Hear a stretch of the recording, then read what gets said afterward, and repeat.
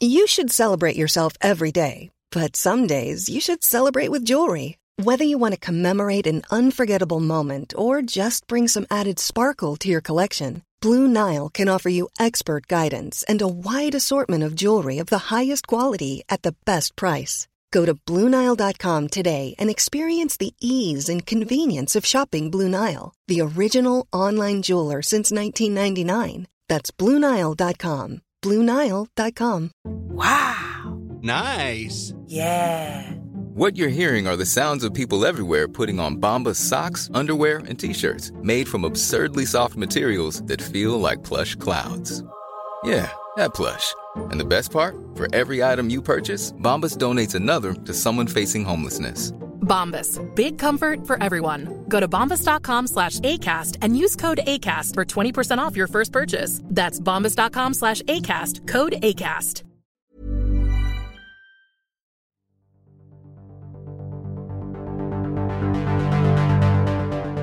Thames Water sinking under more than £14 billion of debt. HSBC to vacate iconic Canary Wharf skyscraper. Low-income renters left with nowhere to live amid unaffordability crisis. And most UK rail ticket offices set to close within weeks. My name is Merlin Fulcher. I'm an architectural journalist and I'll be bringing you a roundup of this week's top UK architecture news. Welcome to The Lundown. My guest this week here at Bureau in Design District is Prudence Ivy. Prudence is editor of Homes and Property at the Evening Standard and guest curator of this year's Open House Festival. Welcome to the show. Hi, thanks for having me. Thames Water, the largest water and sewerage company in the UK, serving a whopping 15 million people across London and Oxfordshire, is sinking under more than £14 billion of debt and verging on collapse. This story has been covered extensively by the national media this week as the beleaguered company's chief executive resigned amid debate over the water provider's future. It is a debate that has also seen the question of renationalisation resurface. After 3 decades of private ownership, the water provider, which currently serves a quarter of the UK population, has amassed one of the highest debts in the industry, largely thanks to a toxic combination of aggressive cost-cutting, underinvesting in essential infrastructure, and the paying out of huge dividends to shareholders. This has resulted in record levels of sewage discharges, service disruptions, pipe leaks, and a criminal investigation into illegal sewage dumping by the Environment Agency, as well as an inquiry by the regulatory body Ofwat. At the time, proponents of the wave of privatisation which swept the UK in the 80s and 90s claimed public services operating under private sector balance sheets would be able to leverage private financial resources to deliver better services, improve water quality, and also lower bills for consumers. However, graphs published in The Guardian this week reveal a different story. Macquarie, the Australian infrastructure asset management firm who bought Thames Water in 2006, reportedly borrowed against their assets in order to increase dividend payouts. And by the time it sold its stake in the company, Thames Water's debts had more than tripled. The dire portrait of mismanagement and financial recklessness has been further compounded by the scale of the environmental devastation wreaked by water companies across the UK. In 2022 alone, the BBC reported that raw, untreated sewage was pumped into rivers and seas for 1.75 million hours, an average of 825 times a day. So, Prudence, what's this all about? How has this company, with enormous physical assets and an effective monopoly over an essential resource in a big part of the southeast of England, ended up on the verge of collapse? Part of the answer is in your question. You've got the word monopoly there. You end up with these private companies with zero competition running a public utility, and they're free to do what they want with it. They're answerable to their shareholders, not to the people drinking their water, bathing in their water, trying not to have their homes flooded. So eventually, if you pump enough money out of something without pumping any resources back in, sorry, some horrible pumping puns there, you end up in the situation we're in. It feels almost inevitable, frankly. Is there any way a monopoly could have been successful? Because you have to have a monopoly over a certain area if it is water. I mean, you can't have different people wheeling and dealing in the street trying to sign you up for. Sure, I can't choose which tap I turn on to. Yeah, there are instances where one body running something, for example, TfL, can do so pretty efficiently and pretty well. As far as I'm concerned, they need to have accountability, be that through voting or some other means of having the monopoly taken away from them if they're not doing it correctly. But they also need to be investing in that service as well. So all this debate, obviously, it's raised questions about whether or not privatising was a good idea in the first place. The former Conservative leader, Michael Howard, he's weighed in on the discussion. He served as the minister in Thatcher's government at the time of these privatisations when the ball started rolling on them. And he told the BBC Radio 4's Today programme, this is his quote, it goes, "The point about public ownership is this: if you have the industry in public ownership, it has to compete for resources with health, with education, with the police, with all the other legitimate demands on the public purse. And water, when it was in public ownership, was way down the queue." Michael Howard goes on, "When you release it into the private sector, you have recourse to private capital, you can make the investment that's needed." That's the end of his quote. That's an interesting point because, like, those graphs in The Guardian, they were able to borrow tons of money, okay, at a moment when credit was quite cheap following the crash, at a time when the public sector politically wasn't borrowing money or as much as it could have. So, Prudence, does Michael Howard have a point here? Did the privatisation kind of set water free? It allowed it access to credit. And perhaps would Thames Water be even worse state today if it hadn't had a chance to get those crumbs of money off the feeding frenzy? I mean, I suppose my first question would be, how could it be in a worse state? More sewage? Worse floods? I mean, the water tastes kind of neutral at the minute. It could taste really bad. I mean, we could have toxic drinking water. I mean, that's the only thing I can think of that we haven't got at the moment. But I think we also make a bit of a mistake when we insist that there are two options. Either it's run by the government or it's run by this completely unaccountable private company that refuses to invest in it. I'm not necessarily suggesting a kind of Blairite third way, but I do think there are other ways of having public services run publicly, but not necessarily by the government, that might be more effective. And I think the trouble is when we allow the conversation to become about nationalising or running things by the government, there's enough people who are still alive who remember the kind of crumbly, desolate 70s who will stand there and just think, God, no, not again. We don't want that. Perhaps a different public company could do it better. The problem with private industry in this country, in this era, is it just exposes all of the worst facets of human nature. There's supposed to be this idea of kind of considerate capitalism or responsible business.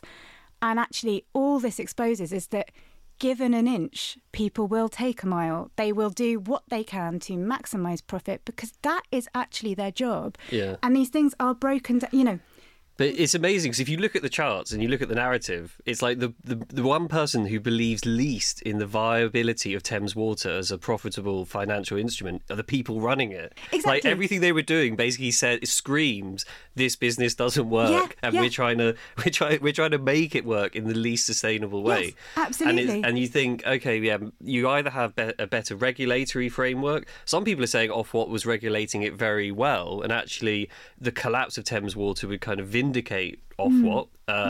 But then there's also the other argument of, could there be a publicly owned company which simply has a charter which involves profits going back to the state? Mm-hmm. If it was a publicly owned company, you couldn't really imagine it taking such radical moves to generate revenue, could you? Or to borrowing that much, or would it? Look, I don't really know how the finances would work, but I think the difference is, certainly the graphs suggest that the business was seeing its goal, its aim, as to generate profit. Its aim was not to provide a good water service, and it didn't have to provide a good water service because we were a captive market. Nobody could go elsewhere. And so actually when the goal is not to provide water but to make money, then probably they were doing a good job in that well, they weren't even doing a good job, actually, it turns out. But, people have been making quite a lot of money from this. To me, that's the issue with having it as a private business without any of the other sort of checks on business that come when there is a competitive market. A lot of the coverage in the news the past week obviously has focused on the debt element of this story. It's shocking. However, there's also this powerful environmental aspect of it as well. Accusations being levelled not just at Thames Water but across the private water company sector in England, who've effectively been dumping deadly amounts of raw, untreated sewage into our waterways. So this week, Thames Water was fined £3.3 million after discharging millions of litres of undiluted sewage into two rivers in 2017. That killed 1,400 fish. So prudence, the environmental concerns around sewage dumping, they have been around for decades. However, this story is getting bigger and bigger every year. Why is this such a big story right now more than ever before? Did I see somewhere that somebody had actually blamed rowers and open water swimmers for noticing that there was sewage? Yes, it was the boss of a water company in the House of Lords committee who was saying, it's those damn kids. Damn you're into water now. God, it used to only be the surfers we had to worry about, and now people mind about the rivers too. Surfers Against Sewage have been operating for 20, 30 years, something like that. This has been happening on our beaches for years. They've been running a fantastic campaign. And it just so happens that now we're all getting much more in touch with our kind of local spots of wildlife, nature, whatever it may be. And so, the fact that people are noticing, the fact that people are wanting to use these spaces more is brilliant, especially if they end up holding these companies to account to some degree. If they're saying, no, hang on, I'm sorry, but this is public space. We have right to access this space and you've polluted it, then fantastic, I say. If you look at the physical infrastructure, like say London, it's just had a massive downpour of rain in the last 24 hours. And the physical infrastructure is basically designed so it overflows and chucks everything in the River Thames. That maybe that's their defence. They just say, this is the way it's all built. Well, they've been bleating about Victorian pipes for decades. We don't have to have Victorian pipes. If they were a company that could invest in new infrastructure, we would have new pipes that could deal with 10 million people's worth of 21st century sewage. I don't know. This doesn't seem like the only option. It is important to note that they're constructing the Thames super sewer under the River Thames to kind of solve that Victorian infrastructure. I forgot about the Thames super sewer, but who is actually building and funding that? So that's a government-backed programme. Right, so that's not Thames Water. But it is. Well, Thames Water will use it as an infrastructure because they run the sewers. So are they paying for it? Well, I believe it's a government-funded project. Thames Water is one of the partners. Yeah. I suspect Thames Water would operate it as an asset afterwards, so then they can borrow money against it. Exactly. Maybe if they had this sewer done a bit earlier, they'd be able to borrow a bit more cash. Yeah. I mean, look, I talk about TfL all the time, but just you see the improvements they make to the system. You experience them around London. And I think that is a good example of things being done because they're not good enough and then they're getting corrected all the time, like cycle lanes or even just, connecting Hackney Downs and Hackney Central train station or whatever it might be. There's things where they're like, oh, we've got a bit of cash, we can do that now. HSBC, the banking giant, which has occupied a prominent tower in Canary Wharf since its completion in 2002, has decided to relocate its offices to the city, according to a report in the Financial Times last week. The Behemoth's departure from the iconic Canary Wharf skyline is expected to take place in 2027, when its current lease on the Foster & Partners designed 45-storey 8 Canada Square expires. The company's new headquarters is expected to be 81 Newgate Street, a former BT centre, which is currently being transformed by American architectural firm KPF. The new site is roughly half the size of the existing offices and mirrors the exodus from large offices seen in cities around the world amid the rise in automation and working from home. Globally, HSBC is reducing its office space by around 40%, and the bank's chief operating officer, John Hunshaw, told employers that it wanted to, quote, have an even more flexible and dynamic workspace that meets the needs of colleagues and clients, end quote. The office space downsizing of the $157 billion bank forms part of a bigger trend rocking the commercial real estate world as city centre landlords struggle to fill skyscrapers in the post-pandemic hybrid working environment.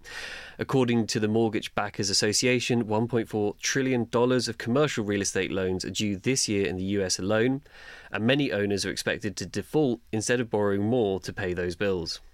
So, Prudence, what's this all about? Many of our listeners have probably never stepped foot in Canary Wharf. Why is this story such a big deal? How will it impact London, if not the whole UK as a world, or even the global economy? Ooh, yeah. Canary Wharf and the global economy.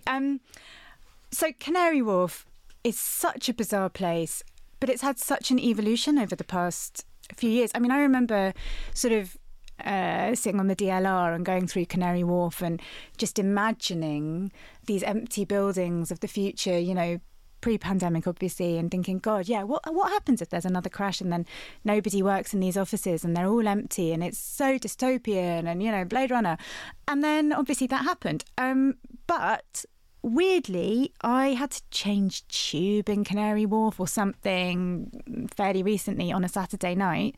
And I walked through Canary Wharf and I felt so proved wrong. It was buzzing. People were sitting outside at the Pavement Cafe having drinks. It was Saturday, so this wasn't an after-work thing. And I just thought, oh, is this all it takes? Is, you know, a few decades for something to bed in? And obviously a landlord who is trying to change the provision of the area, because the landlord now of Canary Wharf is seeing the way the wind is blowing and is going, OK, people are going to stop using these office spaces. But people do live here. I mean, people have lived in Canary Wharf for a long time. It's just, it used to be this very depressing hellscape where you'd get all these bankers on maternity leave pushing their buggies around, looking utterly depressed, and, you know, they had nowhere to go. But now, he is now acknowledging that, hey, it's a riverside destination. You know, you could actually use the Thames. Shock horror. And he's putting things like, stand-up paddleboarding or whatever the time-out experiences are. But, you know, those little boats with the chimney, the hot tub boats going around. Like, it's not exactly going to save the British economy, though, like people going around on paddle boards. I mean, if I look at Canary Wharf, it's got these enormous skyscrapers that were built with, like, huge tax subsidies. So many eggs have been put in this basket.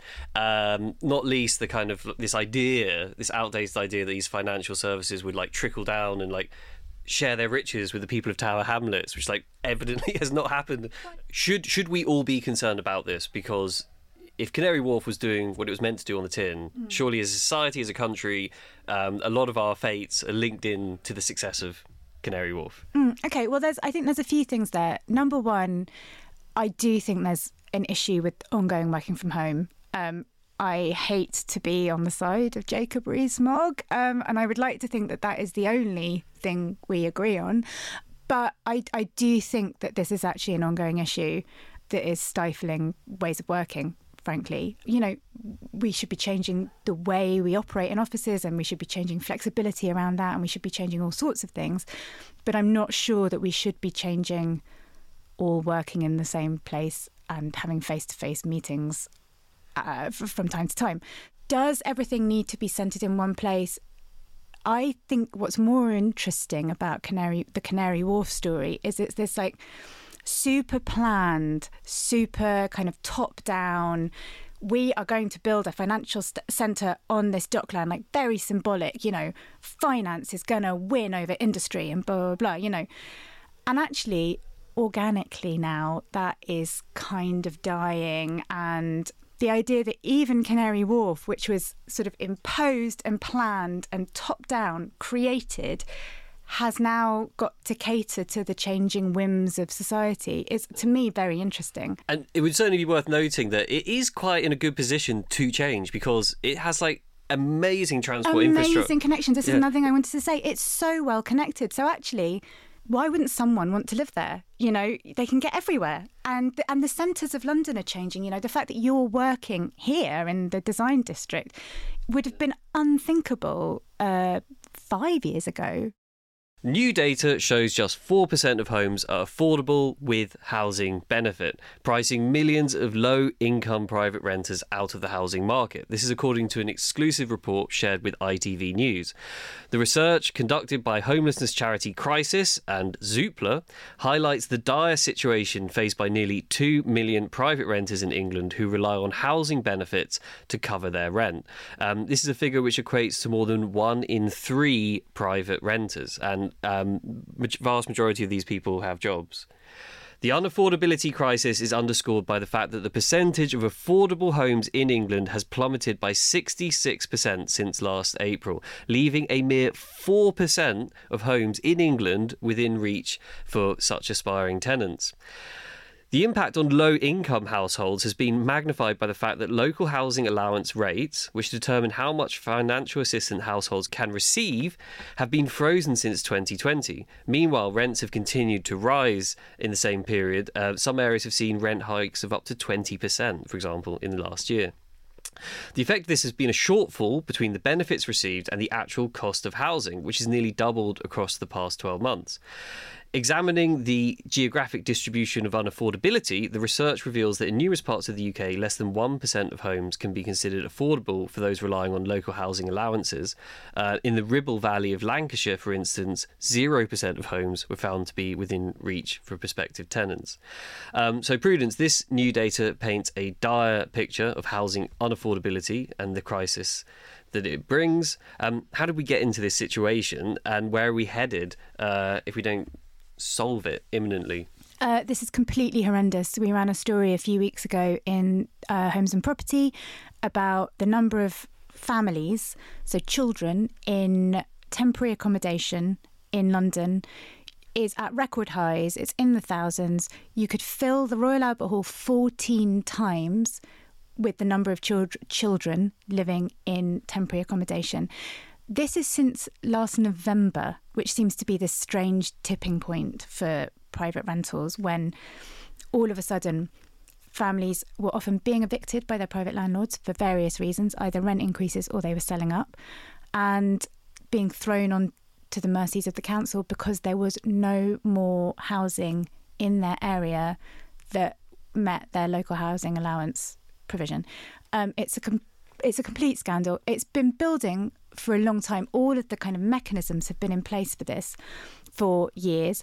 It is obviously to do with social housing and the lack thereof. It's a totally false economy, as far as I can tell. It's kind of classic government moves of effectively subsidising private landlords with some degree of housing benefit, rather than spending what in the long run would be less money. Quite a lot of people have done those sums, and it would be less money to build new social housing where people could live at affordable rents. I mean, that's really it. I mean, it sounds like you're pointing the picture to like a lot of policy, which is behind this. But is that sort of dodging the issue that this cultural factor, that in politics, in society, so much attention and credit is given to like home ownership, people on the property ladder? Like, there were pages and pages in newspapers dedicated to that and the art of that and the kind of aspirations around it. But at the same time, you got a chunk of people, which we've known this crisis is brewing for decades, which is just not really getting the coverage at all. There has been a lot of talk about the rental crisis, certainly in the kind of property media side of things. It has been growing, and I know a lot of people are saying, oh, mortgages get all the headlines, renters are ignored, but I'm not actually sure I agree that has been the case recently. I do think it has been the case for decades. I think that is true, and I think an interesting thing that's happening actually is you've got all these kind of middle-class newspaper reporters of a certain age who own their own homes and have been happily paying mortgages and all the rest of it. And they didn't really believe that rent was a problem or rent was expensive or rent was happening. You know, they didn't know about it. And all of a sudden, their children are entering the world of being adults and having to pay their way. And are suddenly revealing to them this toxic property market that actually has been in existence for years and years and years. There was a fascinating report in Inside Housing the past week. Rachel Maclean, his housing minister, was speaking at Housing 2023 conference, and it was put to her that the figures she was quoting about the 250,000 homes being delivered through the Affordable Housing Homes programme were incorrect. Okay, so basically the reporter highlighted the fact that 161,000 social rent homes were completed since 2010. But between 1997 and 2010, 362,000 homes have been delivered. And the minister's response was simply, that is not a figure that I recognise. Given the kind of like the gravity of the situation you've just outlined, if social housing is part of it, how are we in a situation that politicians, and I'm sure it would be politicians of all colours, can go out and say, yeah, I just don't recognise that figure. I want you to consume my figure. And, you know, how does this work? It's bizarre, isn't it? Because there are government statistics that are the ones that she was being confronted with. Yeah, exactly. This is the Office for National Statistics, presume. You know, so the fact that she's then going, nah, like obviously we know you can cut statistics many different ways. You know, completion starts, in progress, whatever. But look, the one thing I would say about housing ministers is let's not get too worked up about one. We'll have another one in like days because there've been how many? It's a revolving door. Yeah. Last week, the government announced a review of Homes England, the public body which funds new affordable housing projects. It's part of a public bodies review programme, so it's basically like a routine check subject to all non-departmental public bodies. But this one, particular, the Homes England one, it's got a fair bit of coverage in the media and on social media. Some people even saying that the organisation is being accused of land banking or that it's not fit for purpose. This is some of the kind of the punditry that surrounded this. Should we be expecting a lot more from Homes England, or is it actually basically doing everything it can within its remit and the problems are bigger than that organisation? Okay, so we're in an era of massive labour shortages, hugely expensive materials and scarcity. And prices for land are through the roof. So, you know, and Homes England do try to do some quite creative things with public-private partnership, which, you know, is at least one way of kind of getting things started. They are also battling NIMBYism to a huge degree. So, and that is a massive electoral issue where there are entire constituencies where they are going to have to fight to build one tiny bungalow or something, you know. So there are a lot of headwinds there, not a lot of support for house building, actually. You know, people talk about house building, but nobody wants it next door. Nobody is willing to enforce it happening. And, you know, you get people of both parties opposing things like building flats on a car park. I mean, often they're proposing putting the car park underground anyway, so you're not even losing your parking spaces if that's what you really care about. But I do think one thing we need to be promising people more when we're building big volumes of housing is it has to be coming immediately with doctors, schools, libraries, leisure centres, all of the things that we all rely on, you know, and that might make people more amenable to housing in their own backyards.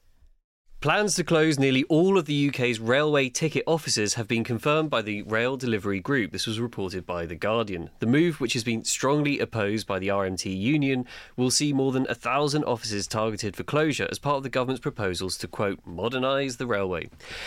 Campaigners warn that shelving manned ticket offices will have a detrimental effect on the mobility of vulnerable passengers and people with disabilities when it comes to rail travel. However, proponents of the scheme argue that with only 1 in 8 tickets purchased through ticket offices, the public would be better served by staff moved to broader roles within the stations, whatever that means. The future of ticket offices has been a key sticking point in the wider dispute over pay for rail workers, and responding to the upcoming closures plan, RMT General Secretary Mike Lynch said he would, quote, bring into effect the full industrial force of the union to stop any plans. So it sounds like some battle lines are being drawn. He went on, quote, "The train operating companies and the government must understand that we will vigorously oppose any moves to close ticket offices. We will not merely sit by and allow thousands of jobs to be sacrificed or see disabled and vulnerable passengers left unable to use the railways as a result." End quote. So, Prudence, what impact could the closure of these ticket offices have on rail passengers? 1 in 8 still seems like quite a large proportion of people. And is there a danger this could disproportionately affect some groups in society more than others? By some groups, do you mean people like me who cannot tell the difference between an off-peak, a super off-peak, a day return, a 2 singles? Yeah, can anyone? You know, I think until they sort out the labyrinthine pricing of and completely opaque and designed to trick you pricing of rail tickets, we still need some people who can explain to us, this will get you there the fastest, this will get you there the cheapest, this will get you there anytime you want to go. But yeah, equally, you know, you go to any station and there is a queue at the ticket office. You know, any of the major mainline stations, I think they're not closing them at big stations, right? So like King's Cross will still have a ticket office or whatever. But I think I saw.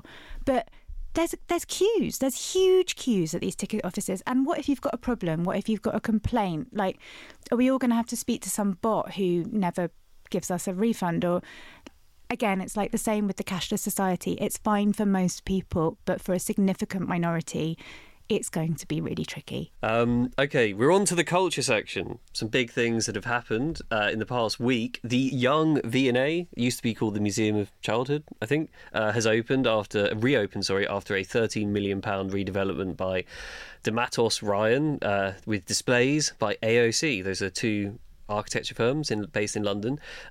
Items on display range from a 2300 BC Syrian rattle and a suit of Japanese samurai armour to nostalgic raft of cartoon gameplay characters from Peppa the Pig, Teenage Mutant Ninja Turtles. I certainly remember that one, Kermit the Frog.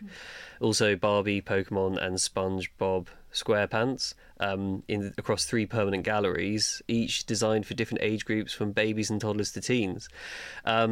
What do you make of this? Have you been following the story of the Young V&A? I have a little bit. I used to live in Bethnal Green and I used to pop in from time to time to see the Rachel White-Reed dolls' houses.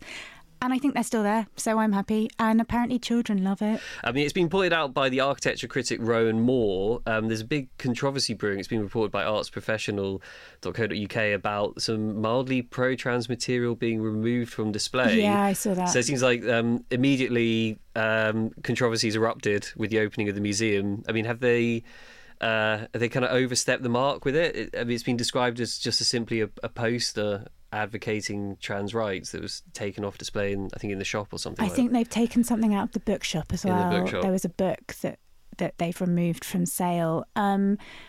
I think there have been controversies. The only thing I really know about it is our arts reporter took his 4-year-old son and the 4-year-old son really loved it. So over here on the Greenwich Peninsula, there's some new cultural openings. At the Now Gallery, which is the big building quite near to North Greenwich Station, there's a new show by Simone Brewster. But there's also on the Tide nearby installations by Ian Davenport and Marwan Kabor.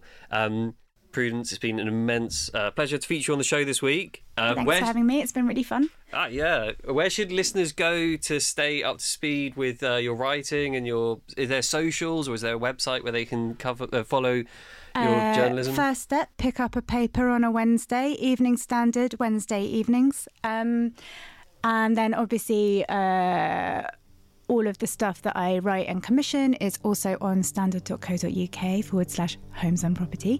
I've got an Instagram, I've got a Twitter, it's patchy. Fantastic. Thanks again. Thank you. You've been listening to The Lundown, a podcast from Open City made in association with the 20th Century Society and the London Society. If you've enjoyed the show and want to know more about any of the stories we've covered, we recommend subscribing to the Architect's Journal, which reports on all these issues and many more. To get early ad-free access to The Lundown and to support the important educational work of Open City, please become a friend of the charity today. The link is in the show notes. The Lundown is produced by Poppy Waring and hosted by Merlin Fulcher, Finn Harper, Cyber Chadder and Fran Williams. The editor is Merlin Fulcher.